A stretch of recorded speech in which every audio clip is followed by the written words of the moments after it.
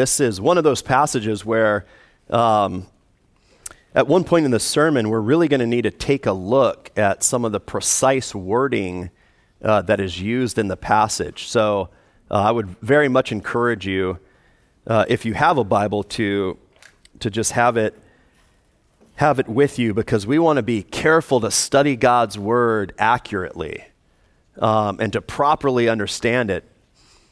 We don't want to use God's word as just something we look at and find inspiration from, just kind of feel like, what does this mean to me?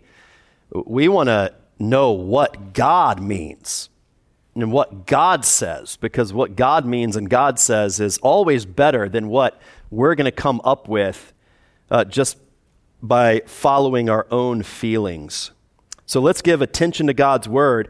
We're going to begin at the very end of Peter's sermon here in Acts chapter 2. So Acts chapter 2 is after the Spirit of God has been poured out on the day of Pentecost, and the disciples and the followers, the close followers of Jesus, 120 people in all, were blessed with the Spirit of God, and they began to prophesy and announce the mighty things of God. And a crowd gathered around, a crowd of Jews from all around the world that had come into Jerusalem for the festival days, gathered to see what was going on, and Peter addresses this crowd of Jews.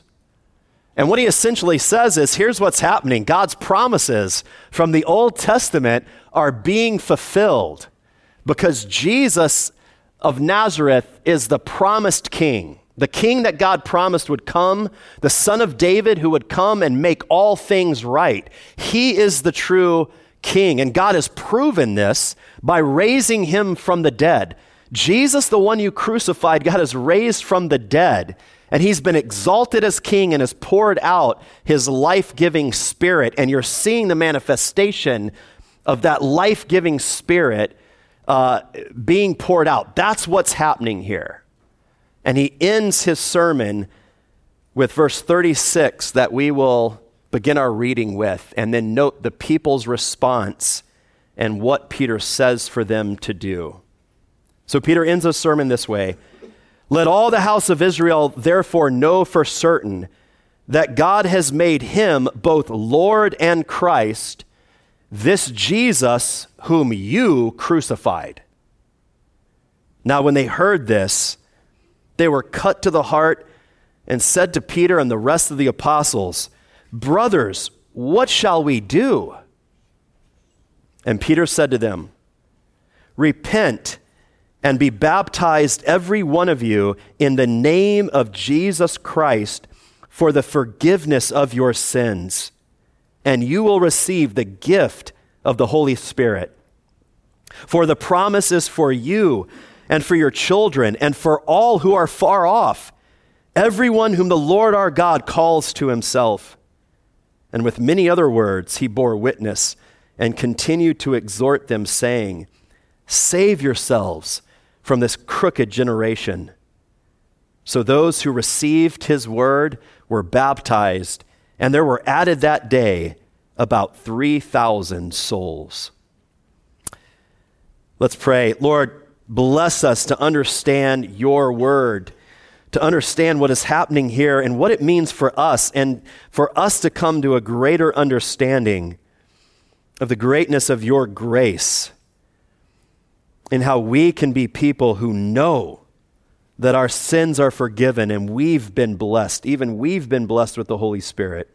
We pray this, Lord, in the name of King Jesus. Amen. Well, you note our passage kicks off this morning with a very, very important question. What shall we do? It's the kind of question that's asked in a moment of crisis. When your well-being, your safety, your future hangs in the balance. A moment of crisis, when your world is collapsing. When all hope seems to be cut off, when the doctor walks into the room and says it's cancer. You ask the question, what can we do? What can we do? It's not only just a good question, it's the only question. It's the only question you can ask when you are cornered and you see no way out. What should we do? What can we do? And the answer to that question in those moments of crisis, when that's the only question you can ask, the answer to the question points you to either life or death. It spells either life or death. And that's a situation that those who were gathered here at Pentecost are in. After hearing Peter's sermon, they are struck with conviction because they know they are in a situation of crisis. And that's what we start to notice this morning. The people's conviction and crisis because of their guilt. As I mentioned right before our reading, Peter had just announced and proven that Jesus, the one that they crucified, was the true and enthroned ruling king. The one that God had promised in the Old Testament, the son of David that would come and make all things new. The son of David that would come and be the king that brings salvation and life is Jesus of Nazareth. Jesus of Nazareth is that king enthroned in all authority, and they had crucified him.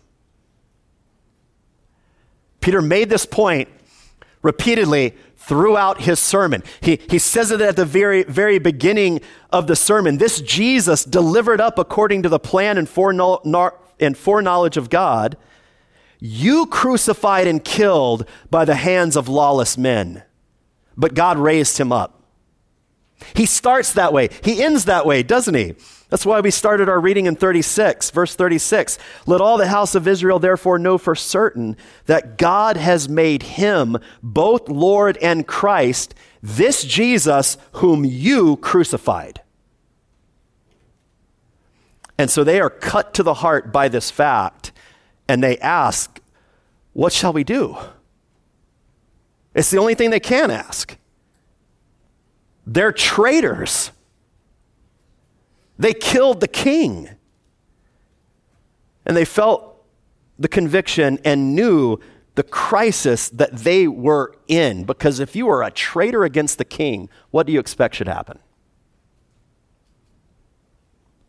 If the one you killed is then enthroned, how secure are you feeling? It's exactly the kind of situation where we cry out, what shall we do? What can we do? And we need to ask, where are we in this story? What about us? Because on the one hand, all of us here can say without doubt that we're not them. I mean, we weren't there. None of you were in the crowd, as many of them no doubt were, shouting before Jesus was crucified, shouting, crucify him.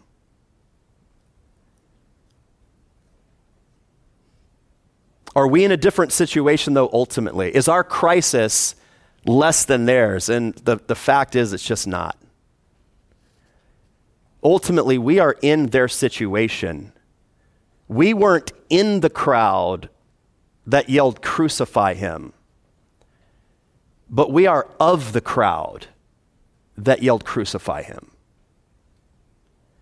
In other words, we weren't there in location, but we've been there in orientation. We've been there in our attitude. We've been there in our disposition. We are no different ultimately than the people that were in the crowd yelling, crucify him. We have all rejected the true king. The motto of our mindset is not exactly like the mindset that these ancient people had. It's not exactly the same way that they rejected the king It's a different flavor, though, of the same thing. But the motto of our contemporary mindset is what I feel is what I follow. What I feel is what I follow. That's the heartbeat of our culture. And it's the shape that our rebellion takes nowadays. What I feel is what I follow. No one has the right to rule me except me, because being true to my feelings and my desires is the way to true life. That's what we think.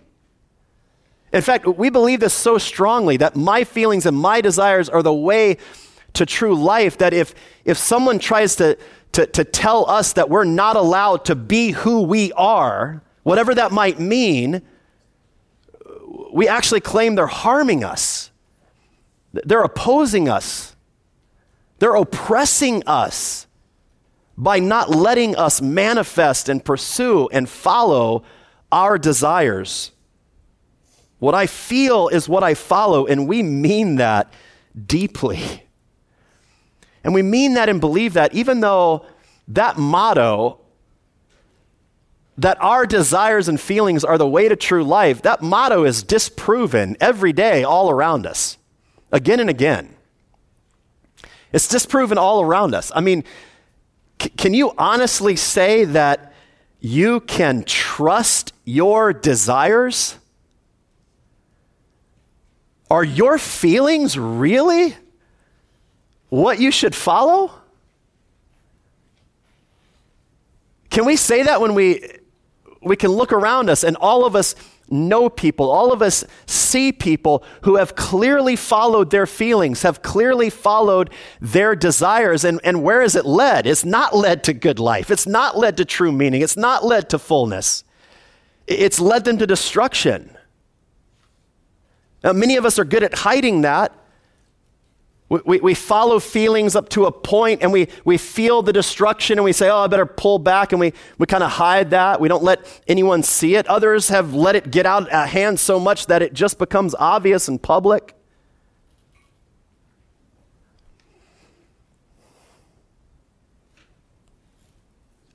There are countless people, though, around us that disprove the idea that our desires are trustworthy, that our desires are a trustworthy way to life. But many of us, don't we think, well, I can do better, though. I know how to shape my desire. My desires are better desires than those people. And you are doing a pretty good job on some level. You know, you got a decent job. You're holding things together. Your spouse doesn't hate you. Your kids are, kind of behaved, right? I mean, everything is held together. Maybe there's a duct tape here and there. But you think, no, my feelings, my desires aren't killing me right now, but you miss the fact that ultimately they will. You can't follow your feelings because your feelings aren't the king of life. And in following your desires, you are not following the Lord of life that knows truly how to bring us to fullness of life. And that leads us to the most important fact of our situation, the fact that connects us directly to the people in our story and their crisis. It's the fact that by following our own way, we not only fail to find true life, it's not only ineffective, it not only obviously can lead us down roads of destruction, but by following our own way, we are guilty of treason, like the people in this story, guilty of treason against the King of life. Not only does our way not work, but following our way means we are rebels against the one who is the true way of life. In other words, we, like the crowd in the story, are guilty of treason because following our way is just another way of saying, Jesus, I reject you as king. And so we with them need to ask the question, what shall we do? Because we're all rebels against this king. So what does Peter tell them to do? We've seen the people's conviction and crisis, and now following it, we hear Peter's call and comfort. And what does Peter tell them to do? What could they possibly do? What might they be expecting Peter to say? They might be expecting Peter to answer the question, what shall we do, by telling them a sacrifice that they could make. Maybe they thought that if Peter would just tell them, as long as you live the rest of your life doing more good than bad, then you can make up for it and you can get back in the good graces of this king that you've crucified. If we surveyed most people today, that's the answer that they would give regarding what shall we do. If I had to guess what shall we do, I guess I'm going to live my life as best I can, hoping the best I can is good enough, and hopefully I do more good than bad. And I mean, that's Islam. And to many of us, Islam seems very strange. It's not actually that strange to most people. It's the same thing most people believe, that as long as I do a little more good than bad. But Peter's call and comfort here is far more astounding than that kind of expected instruction. Peter calls them to repent and then comforts them with the king's amazing grace to those who have committed treason. Look with me at what Peter says. He says, first, repent. Repent. In other words, Peter is telling them to admit that they were wrong and that Jesus is king. It's really that basic. Admit you were wrong. Acknowledge that you were wrong when you crucified Jesus. And recognize that he's the true king. Repentance is often muddled in a lot of people's thinking, and often repentance and teaching on repentance mistakenly makes repentance more than it actually is. At its heart, repentance is a change of mind. That's what the word for repentance most basically means. Change your mind. Change your mind. The simple but crucial recognition that you were wrong and Jesus is king. In other words, repentance is not a commitment to make up for your wrong. A lot of people think that. Oh, repent. Okay, there's that call for me to live the rest of my life doing more good than bad so I can get out of this situation. No, repentance is not a commitment to make up for your wrong. And it's not a call to get your life in order so that you can then move on to the next step. A lot of Christians think repentance is just that. Repent means reform your life. Stop doing all of that sinning. Clean yourself up. Get better. And then once you've gotten better, once you've shown God that you're now ready to be loyal, then we can move on to the next steps. Then we can see about the salvation thing and forgiveness and all of that. No, repentance is not cleaning your life up in order to move on to the next step. It's a change of mind that can happen in an instant. Repent. Doesn't it make sense in this context? You crucified him. What shall we do? Well, first of all, acknowledge that was wrong. If you are one who is crying out, recognizing that was wrong, you're following this. Repent and recognize that Jesus is king. Now, does repentance does it result in a changed way of life and change in behavior? Absolutely. Changes of mind are like that. If you are a person that at one time, and of course I'm not speaking autobiographically, If you are a person that at one time thought it was a good idea to eat an entire box of Oreos, an entire tray of Oreos, in the span of 15 minutes, because why wouldn't it be?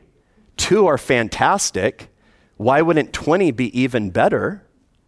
And you followed your desires, right? You followed your feelings, and you ate that container of Oreos in 20 minutes, and then those Oreos left you faster than they came into you on the other side of the patio. And in that moment, what do? You changed your mind. You decided, no, that's not a good idea. And for the rest of your life, again, not speaking autobiographically, but for the rest of your life, you didn't eat that many Oreos at once, except maybe a couple more times. But mostly you did not do that. So does repentance, does a change of mind affect the way that you live? Yes, but repentance itself is not the rest of your life living differently. This is so important. It's not the rest of your life living differently. Repentance is that decision, is that recognition. I was wrong. I see things differently now. Jesus is the true king. And what Peter is telling them is not first change your life, and then we can come back and move on to step 2. Peter is saying, acknowledge that Jesus is king and immediately come and receive his amazing grace. Immediately come and know his amazing grace. If you were wrong, acknowledge it and come to this king and receive his amazing grace. And Peter spells out that amazing grace. He magnifies it in 3 ways. Peter calls them to repentance and then comforts with the amazing grace of Jesus, magnified in 3 ways. And the first way is this. Notice with me the simple but amazing fact that Peter guarantees these people, these traitors, that Christ will forgive even them. Repent, recognize you are wrong, and come, and immediately you receive forgiveness. He says, repent and be baptized. We'll talk about baptism in a minute. Repent and be baptized, every one of you, in the name of Jesus Christ for the forgiveness of your sins. Jesus will forgive even them. The king they killed is a king who is willing and anxious to forgive them. Think of this. Jesus is willing to forgive the worst of sinners, the worst of traitors. And that's proven here, isn't it? By these people being invited to come and immediately find forgiveness.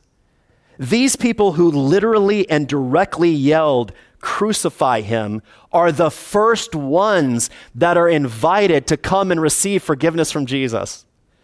Now, as I said, are we any better ultimately than them? No, but what Jesus is proving here, what is demonstrated here, is that God's grace is for all of us. It doesn't matter how bad you are. It doesn't matter the degree of your treachery against Christ. It does not matter, and that's demonstrated here by God showing these people, the ones that directly said, "Crucify him," inviting them to be the very first to come and immediately find forgiveness. What a beautiful picture of grace that is. It's driving home the fact that it doesn't matter how deep you feel your crisis is or how ongoing and awful your treason is. He is saying, come to me and be forgiven fully and forever. All of you come. That's emphasized by him in verse 39, isn't it? Where he says, this promise is for you and for your children and for all who are far off, everyone whom the Lord our God calls to himself. And the emphasis there is on you. For this promise is for you.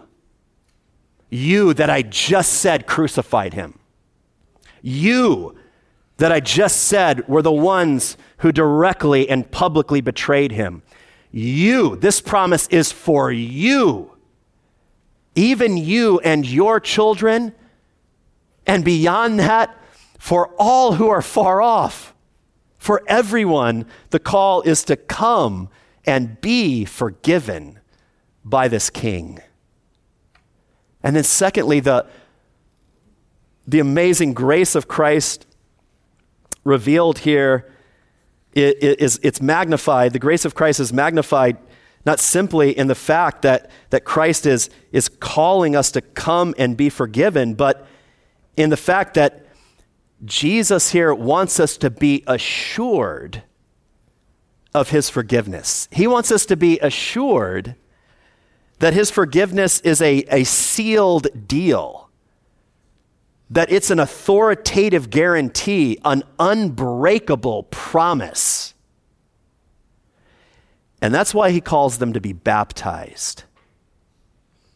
That's why he calls them to be baptized, because he wants them to know my forgiveness is not a passing offer. It's not something I'll ever go back on.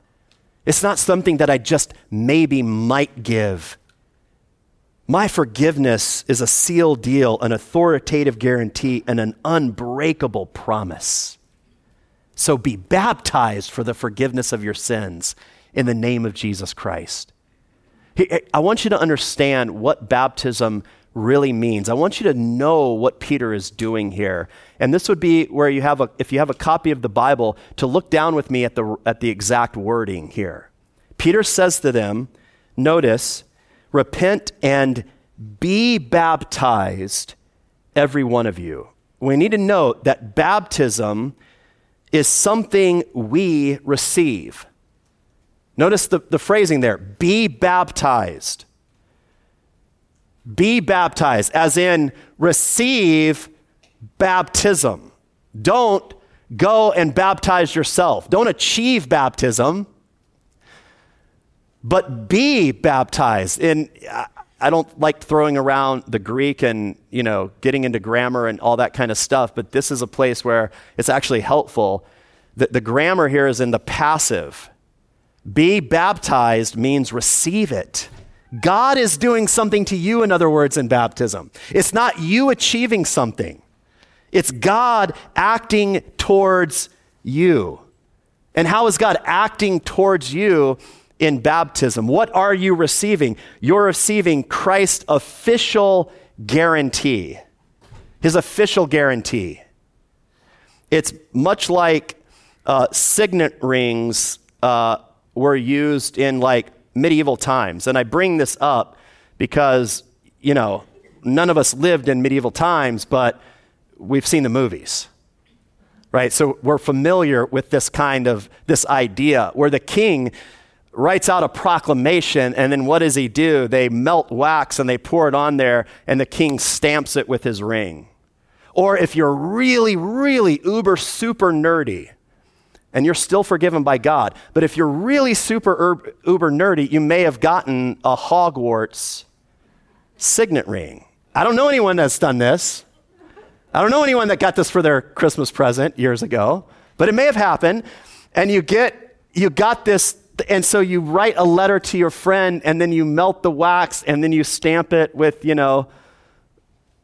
hopefully Ravenclaw, if you're smart and you're on the right team. You seal it. That signifies that this is my authorization. This makes it official. And that's what baptism serves to do. Baptism is a visible sign. Like the imprint on wax is a visible seal. Baptism is a visible sign that is Jesus' signet ring. It's him guaranteeing the promise. And that's why it's done. Notice the language. Repent and be baptized, every one of you, in the name of Jesus Christ. It's done in his name, meaning by his authority. You see what Peter is saying? Receive Christ officially guaranteeing forgiveness to you. Receive him putting his seal of this promise upon you.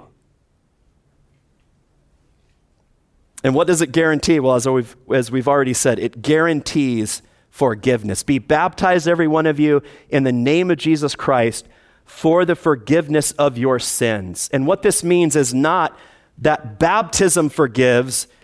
It means Christ guarantees forgiveness by baptism. Be baptized in the name of Jesus Christ. You could translate it with a view to the forgiveness of sins, meaning be baptized in the name of Jesus Christ regarding his promise to forgive your sins. That's what he's guaranteeing by the baptism. God wants you to know he really does forgive. And he promises that, he guarantees that, he seals that as an unbreakable promise by his official seal of baptism on us. Now, does this mean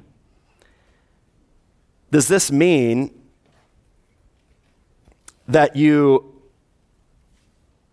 if you haven't been baptized, then you haven't been forgiven? Is that what this means here? No. Peter could have said, trust in Jesus and you will be forgiven, and then receive baptism. And that's essentially what he's saying here, but he could have put it exactly like that. He could have said, repent, change your mind, recognize you were wrong, and then trust in Jesus and you will be forgiven, and then receive baptism. And we know he could have put it that way because later in Acts, that's how it's put. That's how the Apostle Paul puts it. Let me read to you from Acts chapter 16, and I want you to hear the similarities of what we find in Acts 16 with what we find in our passage. Listen to these words. The jailer that had imprisoned Paul and Silas, who was keeping them in jail, came to realize that these men were representatives of God. And notice what happens. Acts 16, beginning at verse 30. Then he brought them out. He, after realizing that they were representatives of God, the jailer brought them out and said, sirs, what must I do to be saved? It's the exact same question, isn't it? What must I do? And notice Paul's response. He says, believe in the Lord Jesus. Trust in the Lord Jesus, and you will be saved, you and your household.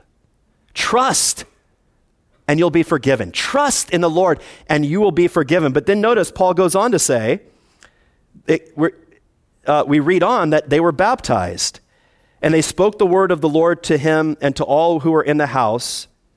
And he took them the same hour of the night and washed their wounds. And he was baptized at once, he and all his family. Trust in the Lord, and you will be saved. Peter is essentially saying, trust in the Lord, because to receive baptism is to acknowledge, I'm trusting you, Jesus, for this gift of baptism. And notice in both instances, though, even when Paul just uses the language of trust and you will be saved, what does he immediately do? He baptizes. He baptizes. Why is that? Why does Peter emphasize baptism? Why does the Apostle Paul, after assuring him that you're saved just by receiving the gift, immediately baptize them? Because Jesus wants us to know that this gift is guaranteed. He wants us to be assured of it. We need to look to the guarantee of our forgiveness by this visible sign of baptism. God wants you to be assured that he means it. Isn't that a wonderful thing? That's how big God's grace is. To the worst of traitors, he says, I will forgive you. And I want you to know you're forgiven so much that I'm calling you to receive my seal, receive my guarantee that by my authority I pronounce to you, your sins are forgiven. And that's how we're to respond to our baptism. You, in times of crisis, when your conscience is convicted, when you are feeling, what have I done? What must I do? How have I gotten myself into this again? You are to remember that you have been baptized, meaning you are to remember that Jesus has promised you, guaranteed to you, the forgiveness of your sins. That's how gracious our King is, the King that we've rebelled against. And then lastly, as we close, I can't help but mention the last way the grace of Christ is manifested in this passage. We talked about it last week, so we won't spend a great deal of time this week, but it has to be pointed out. It's in the fact that in addition to this forgiveness, there is the gift of the Holy Spirit. Peter says to them, repent and be baptized, every one of you, in the name of Jesus Christ for the forgiveness of your sins, and you will receive the gift of his Holy Spirit. And that's an amazing gift, because what it means is that Jesus, amazingly, doesn't only forgive traitors. He forgives traitors and immediately gives them new life.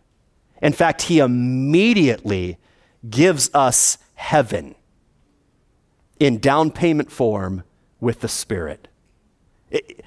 Christ doesn't just forgive us as King, doesn't just immediately cancel the record of debt of the traitors, doesn't just say, I want you to be assured of this, receive the seal of baptism, but he also says, with that forgiveness, I'm not just putting you back into a place where you can now prove yourself and do good and maybe one day get to heaven.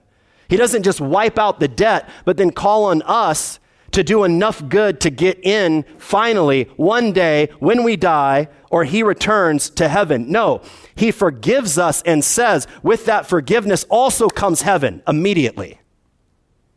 And that's what the gift of the Spirit is. The gift of the Spirit is the guarantee, the down payment of heaven. Paul says in Ephesians chapter 1, I'm trying to be quick with this, but it's huge, isn't it? He says in Ephesians chapter 1, in him, in Jesus, you also, when you heard the word of truth, the gospel of your salvation, and believed in him, were sealed with the promised Holy Spirit. Isn't that just what Peter had been saying? Come, receive forgiveness and the gift of the Holy Spirit. And then Paul describes the gift of the Spirit this way, who is the guarantee of our inheritance until we acquire possession of it. Paul says the Spirit is the guarantee, the down payment of our heavenly inheritance until we acquire full possession of it. In other words, the Spirit comes and is a piece of heavenly life already granted to us while we wait to receive the full reality. What wondrous grace this King gives. You can be a traitor and moments later, changing your mind, recognizing you were wrong, recognizing that Jesus is the true King, come to him, receive forgiveness and the down payment of heaven all in an instant. And then have that sealed to you and guaranteed to you by baptism. This is the grace. This is the grace of our King. And I would urge any of you, if you have not done this, if you are in the place of recognizing, I have been rebellious against God, I've been rebellious against the true King of life, I would urge you to recognize that, to change your mind and to come to him and receive that, to come to him and be baptized. And for everyone who has already experienced that baptism, remember what it means for you. And remember what your gracious King has given to you, even you, the worst of traitors maybe. This is how he's loved you. Let's pray together.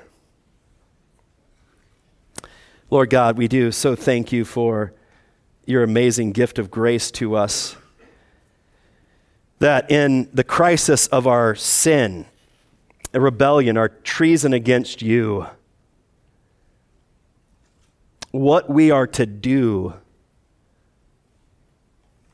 is amazingly to come and receive.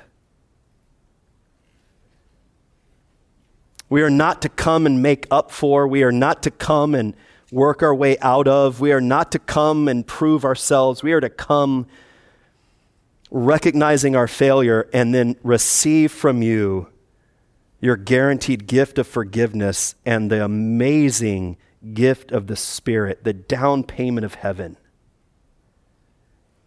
We praise you for that, and we do ask that you would be at work in the hearts of any here who have not yet come, that they would experience conviction, but also, Lord, hear the call and the comfort of the gospel. And may we who already know it deeper, know it more, and desire to be more loyal to our King, because this is how good he is. He is a King of such amazing grace. We thank you for it, and we pray this all in Jesus' name. Amen.